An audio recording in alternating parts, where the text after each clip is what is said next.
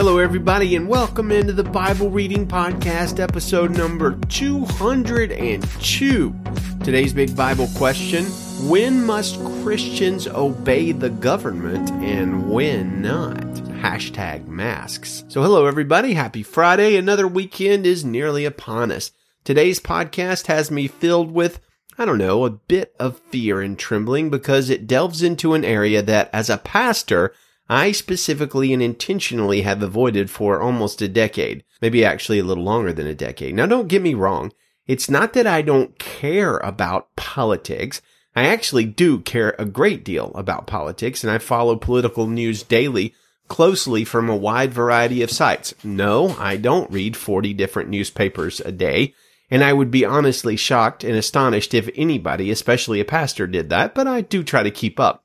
That said, when I read the New Testament of the Bible, I see very little focus on politics, especially the advocacy of political candidates or anything remotely along those lines. Now, should Christians vote and be involved in politics? I believe so. But you'd kind of have a hard time coming up with a New Testament text that would clearly point you in that direction. So I sort of see that as a matter of religious liberty. Should pastors and church leaders focus a large percentage of their time in the political arena? I honestly don't see anything in the Word of God that would seem to indicate a positive answer there. And thus it is that we tackle today's topic with a bit of trepidation. Our Bible passages include Joshua 24, Acts chapter 4, Jeremiah 13, and Matthew chapter 27. Most of these passages have a political or governmental slant. In Joshua 23 and 24, we will see a man who is, in my opinion, one of the greatest political leaders in the Bible and maybe in world history too, say his final farewells. As far as I'm concerned, Joshua is highly underrated, brave, godly, a strong leader, and he actually seemed to like the people he governed a little more than Moses did. I don't know if you know what I'm saying. There was also not a major Joshua sin scandal. You'd kind of be hard-pressed to find many major sins of Joshua recorded in Scripture. Not saying he was perfect, just pretty darn good guy. In Matthew 26 and 27, you see multiple terrible examples of government gone astray. The Jewish government, the Sanhedrin, was ostensibly supposed to represent God's leadership and commands in human form, and yet they were fools who had strayed light years away from the commands of God, so far away, they didn't even recognize God himself, Jesus, the Son of God, who was fully God, upon his visitation. They couldn't crucify him quickly enough. Even Jeremiah 13 focuses a little bit on the leaders of Jerusalem and how they've led people astray. It also contains this astounding illustration in which God tells Jeremiah to go buy some underwear, wear it for a while, then go bury it by the river and leave it for a long time, and then go back and find it much later and see how dirty and ruined it was. And no, I'm not making that up. None of those, however, are our focus passages, though.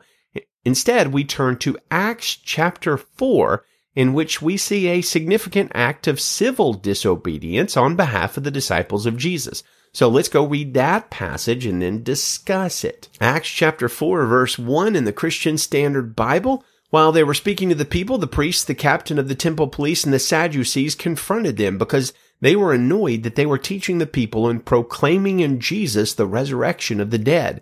So they seized them and took them into custody until the next day, since it was already evening. But many of those who heard the message believed, and the number of the men came to about 5,000. The next day their rulers, elders, and scribes assembled in Jerusalem with Annas the high priest, Caiaphas, John, Alexander, and all the members of the high priestly family. After they had Peter and John stand before them, they began to question them. By what power and what name have you done this? Then Peter was filled with the Holy Spirit and said to them, Rulers of the people and elders, if we are being examined today about a good deed done to a disabled man, by what means he was healed, let it be known to all of you and to all the people of Israel that by the name of Jesus Christ of Nazareth, whom you crucified and whom God raised from the dead, by him this man is standing here before you healthy. This Jesus is the stone rejected by you builders, which has become the cornerstone. There is salvation in no one else. For there is no other name under heaven given to people by which we must be saved." When they observed the boldness of Peter and John and realized that they were uneducated and untrained men, they were amazed and recognized that they had been with Jesus. And since they saw the man who had been healed standing before them, they had nothing to say in opposition. After they ordered them to leave the Sanhedrin, they conferred among themselves, saying, "What should we do with these men? For an obvious sign has been done through them, clear to everyone living in Jerusalem, and we cannot deny it. But so that this does not spread any further among the people, let's threaten them against speaking to anyone in this name again." So they called for them and ordered them not to speak or teach at all in the name of Jesus. Peter and John answered them, "Whether it's right in the sight of God for us to listen to you rather than to God, you decide, for we are unable to stop speaking about what we have seen and heard." After threatening them further, they released them. They found no way to punish them because the people were all giving glory to God over what had been done. For this sign of healing had been performed on a man over 40 years old. It doesn't sound that old to me. After they were released, they went to their own people and reported everything the chief priests and the elders had said to them. When they heard this, they raised their voices together to God and said, "Master, you are the one who made the heavens, the earth, and the sea, and everything in them. You said through the Holy Spirit by the mouth of our father David, your servant, 'Why do the Gentiles rage and the peoples plot futile things? The kings of the earth take their stand and the rulers assemble together against the Lord and against his Messiah.' For in fact, in this city, both Herod and Pontius Pilate with the Gentiles and the people of Israel assembled together against your holy servant Jesus, whom you anointed to do whatever your hand and your will had predestined to take place. And now, Lord, consider their threats. Grant that your servants may speak your word with all boldness, while you stretch out your hand, for healing and signs and wonders are performed through the name of your holy servant Jesus." When they had prayed, the place where they were assembled was shaken, and they were all filled with the Holy Spirit and began to speak the word of God boldly. Now the entire group of those who believed were of one heart and mind, and no one claimed that any of his possessions was his own, but instead they held everything in common. With great power the apostles were giving testimony to the resurrection of the Lord Jesus, and great grace was on all of them. For there was not a needy person among them, because all those who owned lands or houses sold them, brought the proceeds of what was sold, and laid them at the apostles' feet. This was then distributed to each person as any had need. Joseph, a Levite from Cyprus by birth, the one the apostles called Barnabas, which is translated son of encouragement, sold the field he owned, brought the money, and laid it at the apostles' feet. So the Sanhedrin, the Jewish governing authority of Jerusalem, has ordered the disciples in this passage in no uncertain terms to stop preaching about Jesus.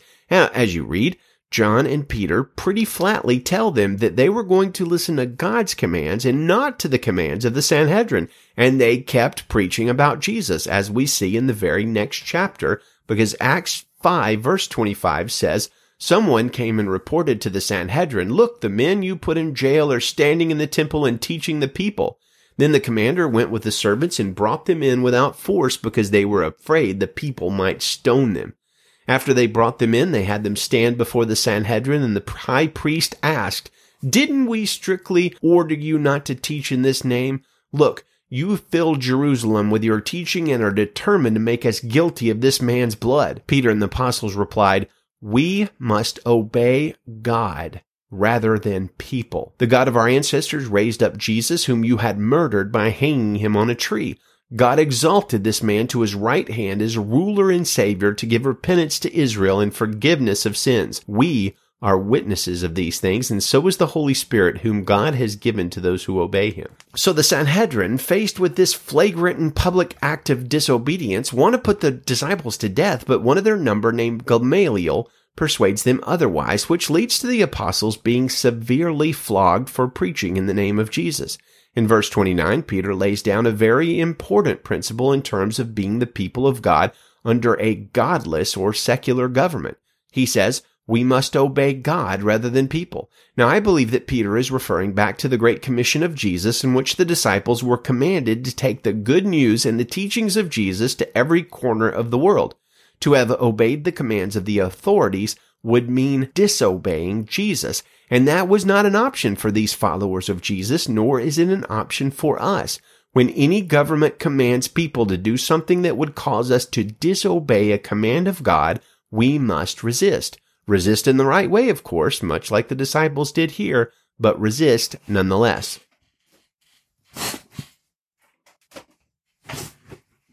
That principle stated and understood, if we keep reading the Bible, in fact, if we just keep reading until the very next book in the Bible, we will find some extremely clear and specific commands given to Christians in Romans 13 that we must obey.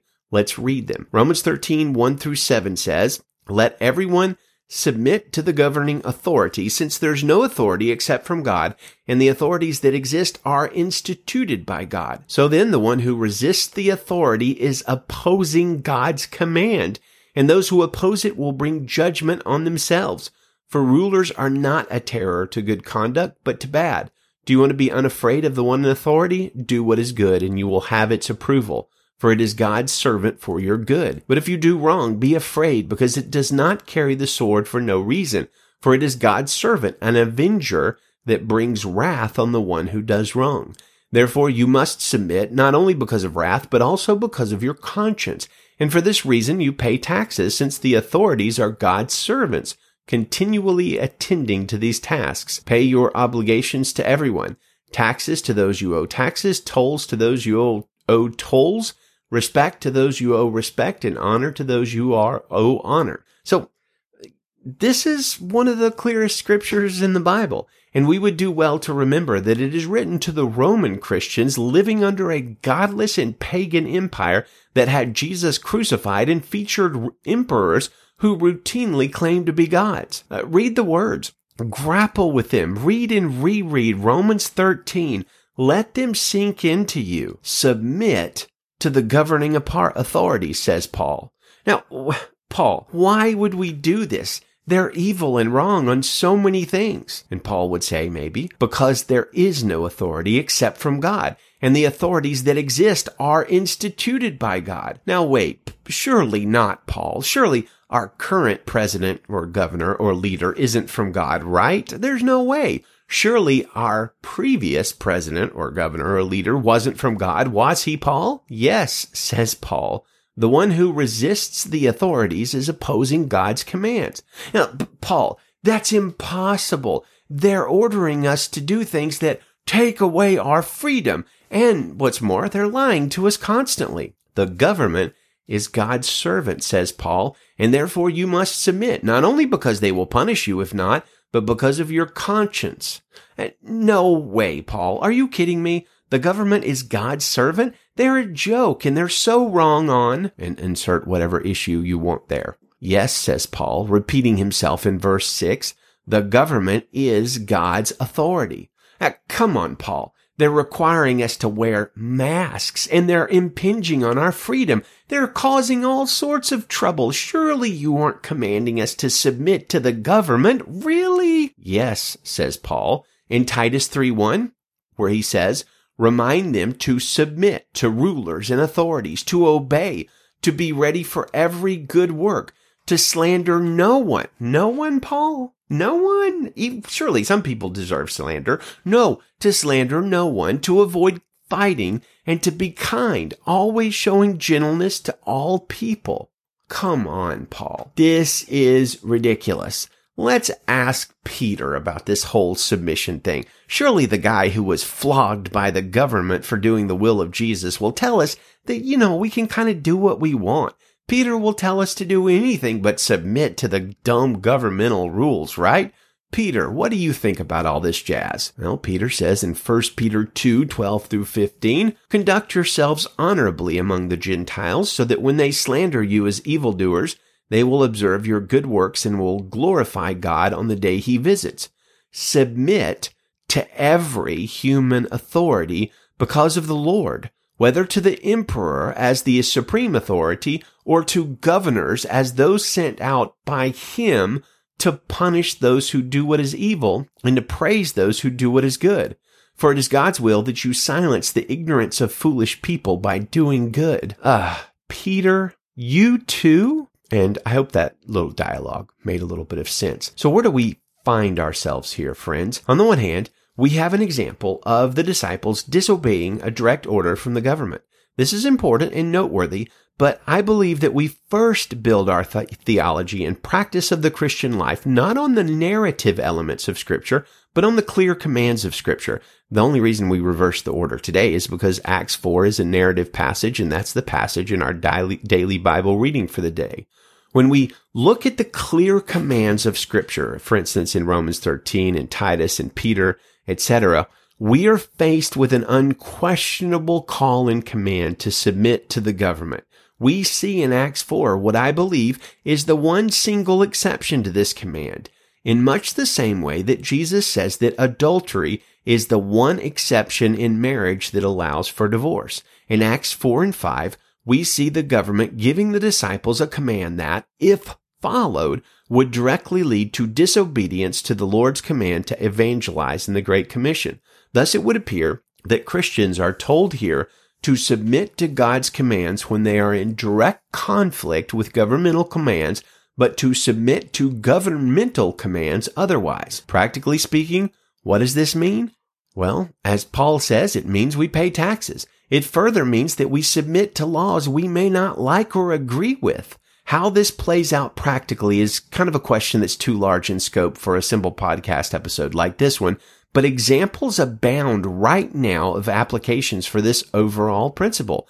Submit to the government unless the government commands us to do something that would directly violate a command of God. So think about the law or order of the government authorities right now that sets you on edge, that inconveniences you, that bothers you, or that you feel like is an overstepping of their authority.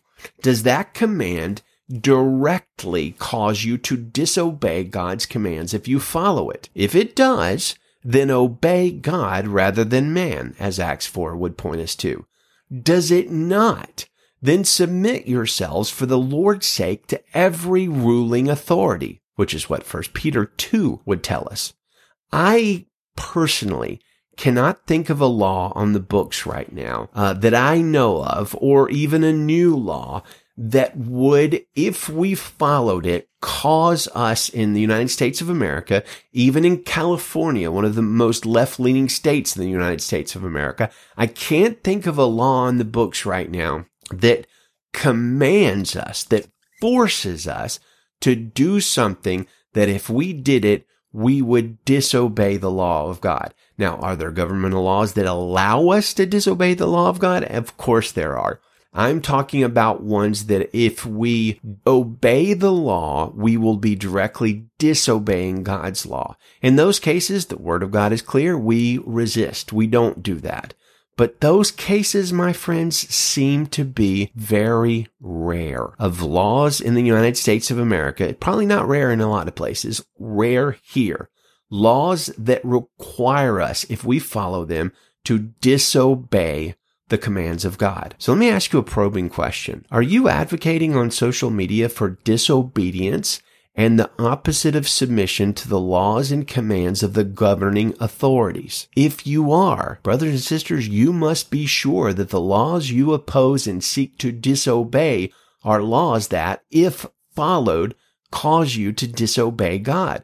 If they're simply laws you just don't like or disagree with on principle or think overreaches the Constitution or whatever, then allow me to remind you to go read Romans 13 again, and 1 Peter 2, and Titus 3, 1 and 2. Look, I'm not talking about my opinion. I'm pointing you to Scripture. Let those Scriptures govern how you and I behave in real life and on social media. One final word. If you know me in real life, you likely know that I'm not a fan of the government in general. None of the governments really. And I would like to see much less use of governmental authority. I don't rejoice at being told to wear masks. I don't rejoice to being told that we can't have indoor church services. I'm not pleased every time I see a speed limit sign that tells me, an adult, how fast I can drive. That's my opinion, and it's worth as much as you paid for it. As a man under the authority of God, however, I am joyfully constrained to follow God's way and not my best judgment. He's Lord, and therefore I will submit to the governing authorities unless they tell me something that directly contradicts what God's word commands. Now, I think that is something to ponder. Not my opinion, but I think Christians right now really need to be wrestling with Romans 13 and Romans 14 while we're at it. Very important passages for such a time as this. Romans 13 pointing us to submitting to authorities, governmental authorities. Romans 14 teaching us how to gracefully handle disagreements and not being stumbling blocks to people. Now, allow me to close on a very non-political note, something far more important than politics in one of my favorite passages in the Bible, Acts 4:13. When the Sanhedrin observed the boldness of Peter and John and realized that they were uneducated and untrained men, they were amazed and recognized that they had been with Jesus. May such a thing be said of us also. Joshua chapter 24, verse 1. Joshua assembled all the tribes of Israel at Shechem and summoned Israel's elders, leaders, judges, and officers, and they presented themselves before God. Joshua said to all the people, "This is what the Lord, the God of Israel, says. Long ago your ancestors, including Terah, the father of Abraham, and Nahor, lived beyond the Euphrates River and worshipped other gods. But I took your father Abraham from the region beyond the Euphrates River, led him throughout the land of Canaan, and multiplied his descendants. I gave him Isaac, and to Isaac I gave Jacob and Esau. I gave the hill country of Seir to Esau as a possession. Jacob and his sons, however, went down to Egypt. I sent Moses and Aaron, and I defeated Egypt by what I did within it, and afterward I brought you out. When I brought your ancestors out of Egypt and you reached the Red Sea, the Egyptians pursued your ancestors with chariots and horsemen as far as the sea. Your ancestors cried out to the Lord, so he put darkness between you and the Egyptians and brought the sea over them, engulfing them. Your own eyes saw what I did to Egypt. After that, you lived in the wilderness a long time. Later, I brought you to the land of the Amorites who lived beyond the Jordan. They fought against you, but I handed them over to you. You possessed their land, and I annihilated them before you. Balak, son of Zippor, king of Moab, set out to fight against Israel. He sent for Balaam, son of Beor, to curse you, but I would not listen to Balaam. Instead, he repeatedly blessed you, and I rescued you from him. You then crossed the Jordan and came to Jericho. Jericho's citizens, as well as the Amorites, Perizzites, Canaanites, Hittites, Girgashites, Hivites, and Jebusites, fought against you, but I handed them over to you. I sent hornets ahead of you, and they drove out the 2 Amorite kings before you. It was not by your sword or bow. I gave you a land you did not labor for and cities you did not build, though you live in them. You are eating from vineyards and olive groves you did not plant. Therefore fear the Lord and worship him in sincerity and truth. Get rid of the gods of your ancestors, worship beyond the Euphrates River and in Egypt, and worship the Lord. But if it doesn't please you to worship the Lord, choose for yourselves today. Which will you worship? The gods your ancestors worshipped beyond the Euphrates River, or the gods of the Amorites in whose lands you are living? As for me and my family, we will worship the Lord." The people replied, "We will certainly not abandon the Lord to worship other gods.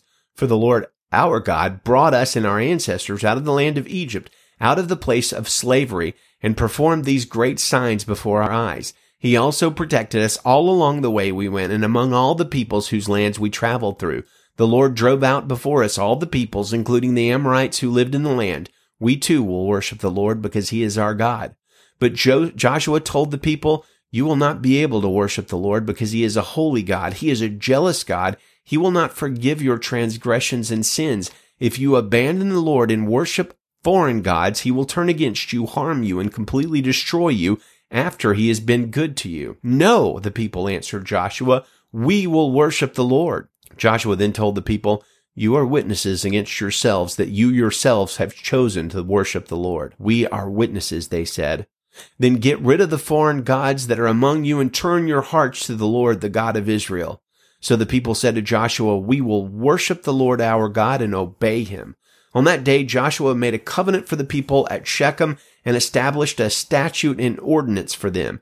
Joshua recorded these things in the book of the law of God. He also took a large stone and set it up there under the oak at the sanctuary of the Lord. And Joshua said to all the people, "You see this stone? it will be a witness against us, for it has heard all the words the Lord said to us, and it will be a witness against you, so that you will not deny your God." Then Joshua sent the people away, each to his own inheritance. After these things, the Lord's servant Joshua, son of Nun, died at the age of 110.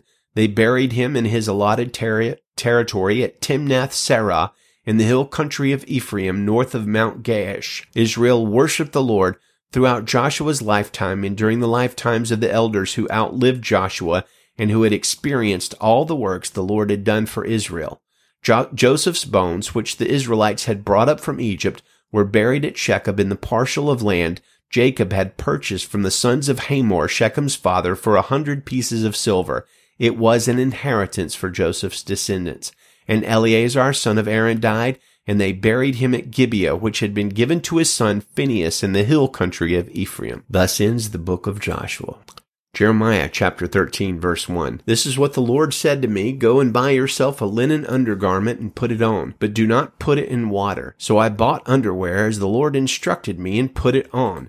Then the word of the Lord came to me a second time. "Take the underwear that you brought and are wearing, and go at once to the Euphrates, and hide it in a rocky crevice." So I went and hid it by the Euphrates as the Lord commanded me. A long time later, the Lord said to me, "Go at once to the Euphrates and get the underwear that I commanded you to hide there." So I went to the Euphrates and dug up the underwear and got it from the place where I had hidden it, but it was ruined, of no use at all. Then the word of the Lord came to me. "This is what the Lord says, just like this, I will ruin the great pride of both Judah and Jerusalem. These evil people who refuse to listen to me, who follow the stubbornness of their own hearts, and who have followed other gods to serve and bow and worship, they will be like this underwear, of no use at all. Just as underwear clings to one's waist, so I fasten the whole house of Israel and Judah to me. This is the Lord's declaration, so that they might be my people for my fame, praise, and glory, but they would not obey. Say this to them, this is what the Lord, the God of Israel, says. Every jar should be filled with wine.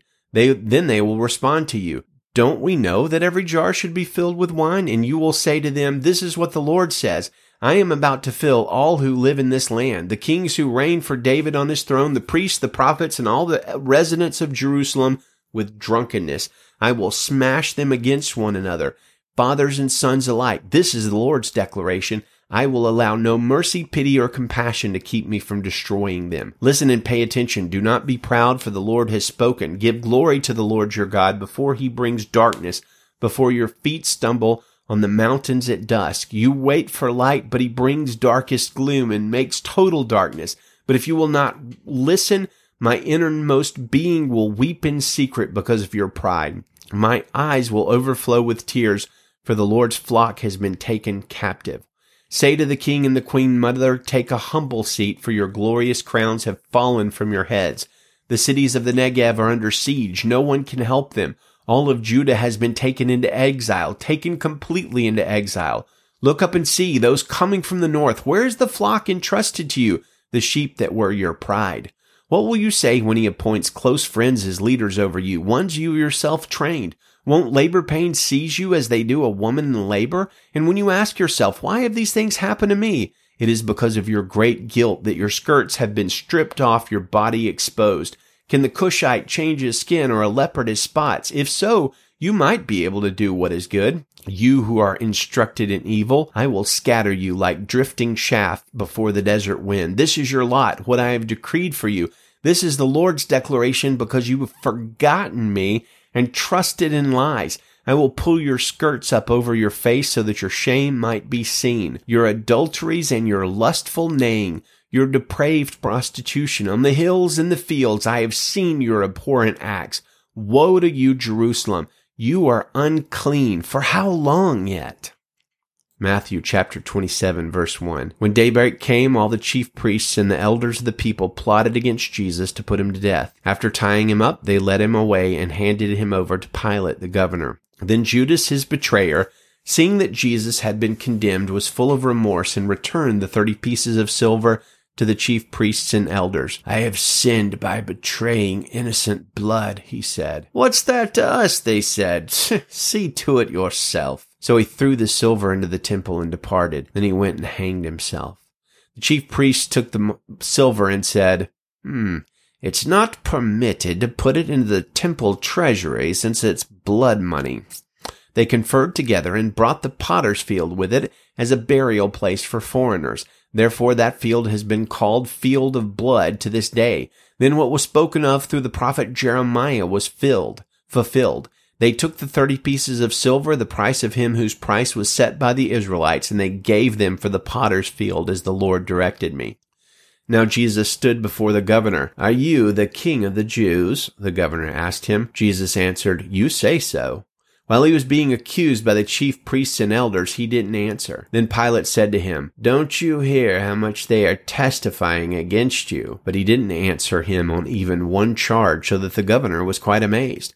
At the festival, the governor's custom was to release to the crowd a prisoner they wanted. At that time, they had a notorious prisoner called Barabbas.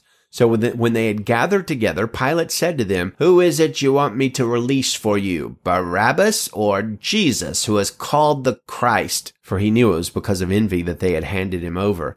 While he was sitting on the judge's bench, his wife sent word to him, "Have nothing to do with that righteous man, for today I've suffered terribly in a dream because of him." The chief priests and the elders, however, persuaded the crowds to ask for Barabbas and to execute Jesus.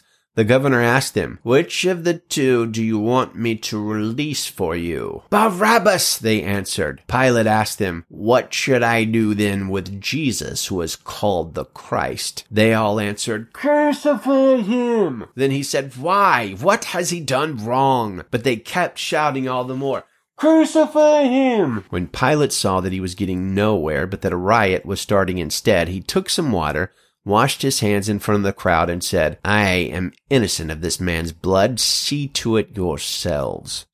And all the people answered, "His blood be on us and on our children." Then he released Barabbas to them, and after having Jesus flogged, handed him over to be crucified. Then the governor's soldiers took Jesus into the governor's residence and gathered the whole company around him. They stripped him and dressed him in a scarlet robe. They twisted together a crown of thorns, put it on his head, and placed a staff in his right hand. And they knelt down before him and mocked him. "Hail, King of the Jews!" Then they spat on him, took the staff, and kept hitting him on the head. After they had mocked him, they stripped him of the robe, put his own clothes on him, and led him away to crucify him. As they were going out, they found a Cyrenian man named Simon. They forced him to carry his cross. When they came to a place called Golgotha, which means place of the skull, they gave him wine mixed with gall to drink. But when he tasted it, he refused to drink it. After crucifying him, they divided his clothes by casting lots. Then they sat down and were guarding him there. Above his head they put up the charge against him in writing, "This is Jesus, the King of the Jews." Then 2 criminals were crucified with him, one on the right and one on the left. Those who passed by were yelling insults at him, shaking their heads and saying, "You who would destroy the temple and rebuild it in 3 days, save yourself. If you are the Son of God, come down from the cross." In the same way, the chief priests with the scribes and elders mocked him and said, "He saved others, but he cannot save himself. He is the King of Israel. Let him come down now from the cross and we will believe him. He trusts in God. Let God rescue him now if he takes pleasure in him. For he said, 'I am the Son of God.'" In the same way, even the criminals who were crucified with him taunted him. From noon until 3 in the afternoon, darkness came over the whole land. About 3 in the afternoon, Jesus cried out with a loud voice, "Eli, Eli, lema sabachthani?" That is, my God, why have you abandoned me?" When some of those standing there heard this, they said, "He's calling for Elijah." Immediately one of them ran and got a sponge, filled it with sour wine, put it on a stick, and offered him a drink. But the rest said, "Let's see if Elijah comes to save him." But Jesus cried out again with a loud voice and gave up his spirit. Suddenly the curtain of the sanctuary was torn in two from top to bottom. The earth quaked and the rocks were split. The tombs were also opened, and many bodies of the saints who had fallen asleep were raised. And they came out of the tombs after his resurrection, entered the holy city, and appeared to many. When the centurion and those with him who were keeping watch over Jesus saw the earthquake and the things that happened, they were terrified and said, "Truly, this man was the Son of God." Many women who had followed Jesus from Galilee and looked after him were there watching from a distance.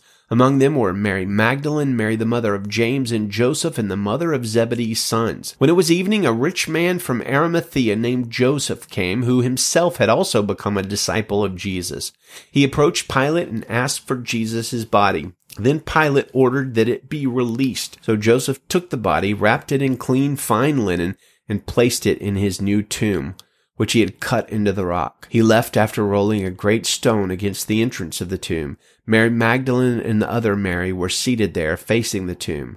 The next day, which followed the preparation day, the chief priests and the Pharisees gathered before Pilate and said, "Sir, we remember that while this deceiver was still alive, he said, 'After 3 days I will rise again.' So give orders that the tomb be made secure until the 3rd day. Otherwise his disciples may come and steal him and tell the people, 'Ooh, he's been raised from the dead.' And the last deception will be worse than the first." "Take guards," Pilate told them. "Go and make it as secure as you know how." They went and secured the tomb by setting a seal on the stone and placing the guards.